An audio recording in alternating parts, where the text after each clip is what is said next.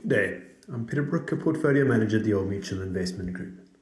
This is Macro Perspective 37 of 2023, and the quarterly unit trust statistics for Q2 came out recently. These are always a fascinating indicator of how South African savings industry is developing and where retail flows are going. Net inflows for the quarter was 16 billion rand, and the big winner has been multi-asset class funds. Although, within this, it has been the variable income category which has won, gaining nearly 40 billion over the 12 months. This makes perfect sense to us, as higher interest rates should attract money from bank deposits, and as we near the peak in local interest rates, investors need to lock in longer duration, which funds like the Real Income Fund allow one to do. However, for me, looking at the CISA stats is a trip down memory lane. 20 years ago, when I was a stockbroker, I used to produce a quarterly research report looking at the investment implications of these asset flows. So for fun, I reopened my old spreadsheets and looked at the change. Firstly, the unit trust industry is vastly bigger. Back in June 2006, total assets were just under 500 billion rand. Today, they are 3.4 trillion rand. However, this largely represents 17 years of compounding returns. Back then, quarterly inflows averaged 15 billion rand, pretty much in line with the current level. And that current growth of 15 billion is all about reinvested dividends and interest, rather than fresh net savings. Back then, there were roughly 2 million unit trust accounts, while today there are 3 million. So not really showing much broadening of financial access on a population of nearly 60 million people. The other big change is the makeup of where people save.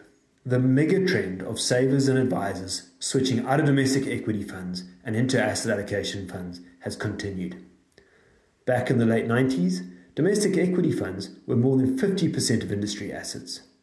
When I was looking at them in detail, they had fallen to the mid 20% of total assets, and that was in the 2000s.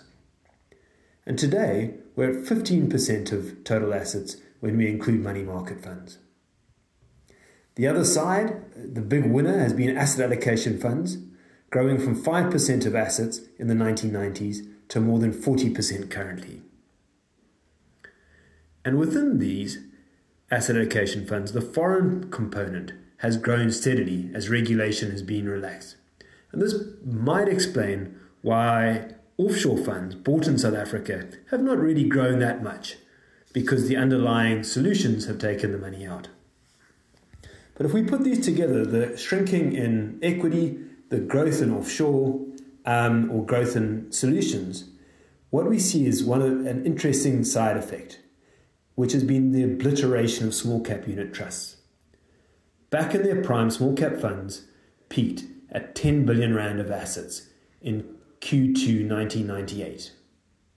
That was nearly 13% of industry assets, and it was the hot sector.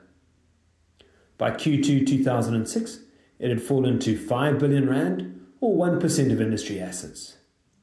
17 years later, those small cap funds are still 5 billion rand, but are now 0.15% of industry assets. No one cares about them, and they are just too small for most investors to focus on. And I think this is the classic definition of capitulation and contempt. So I'm sure that this will provide rich pickings for a handful of old-timers. I hope you enjoyed this perspective. Until next week.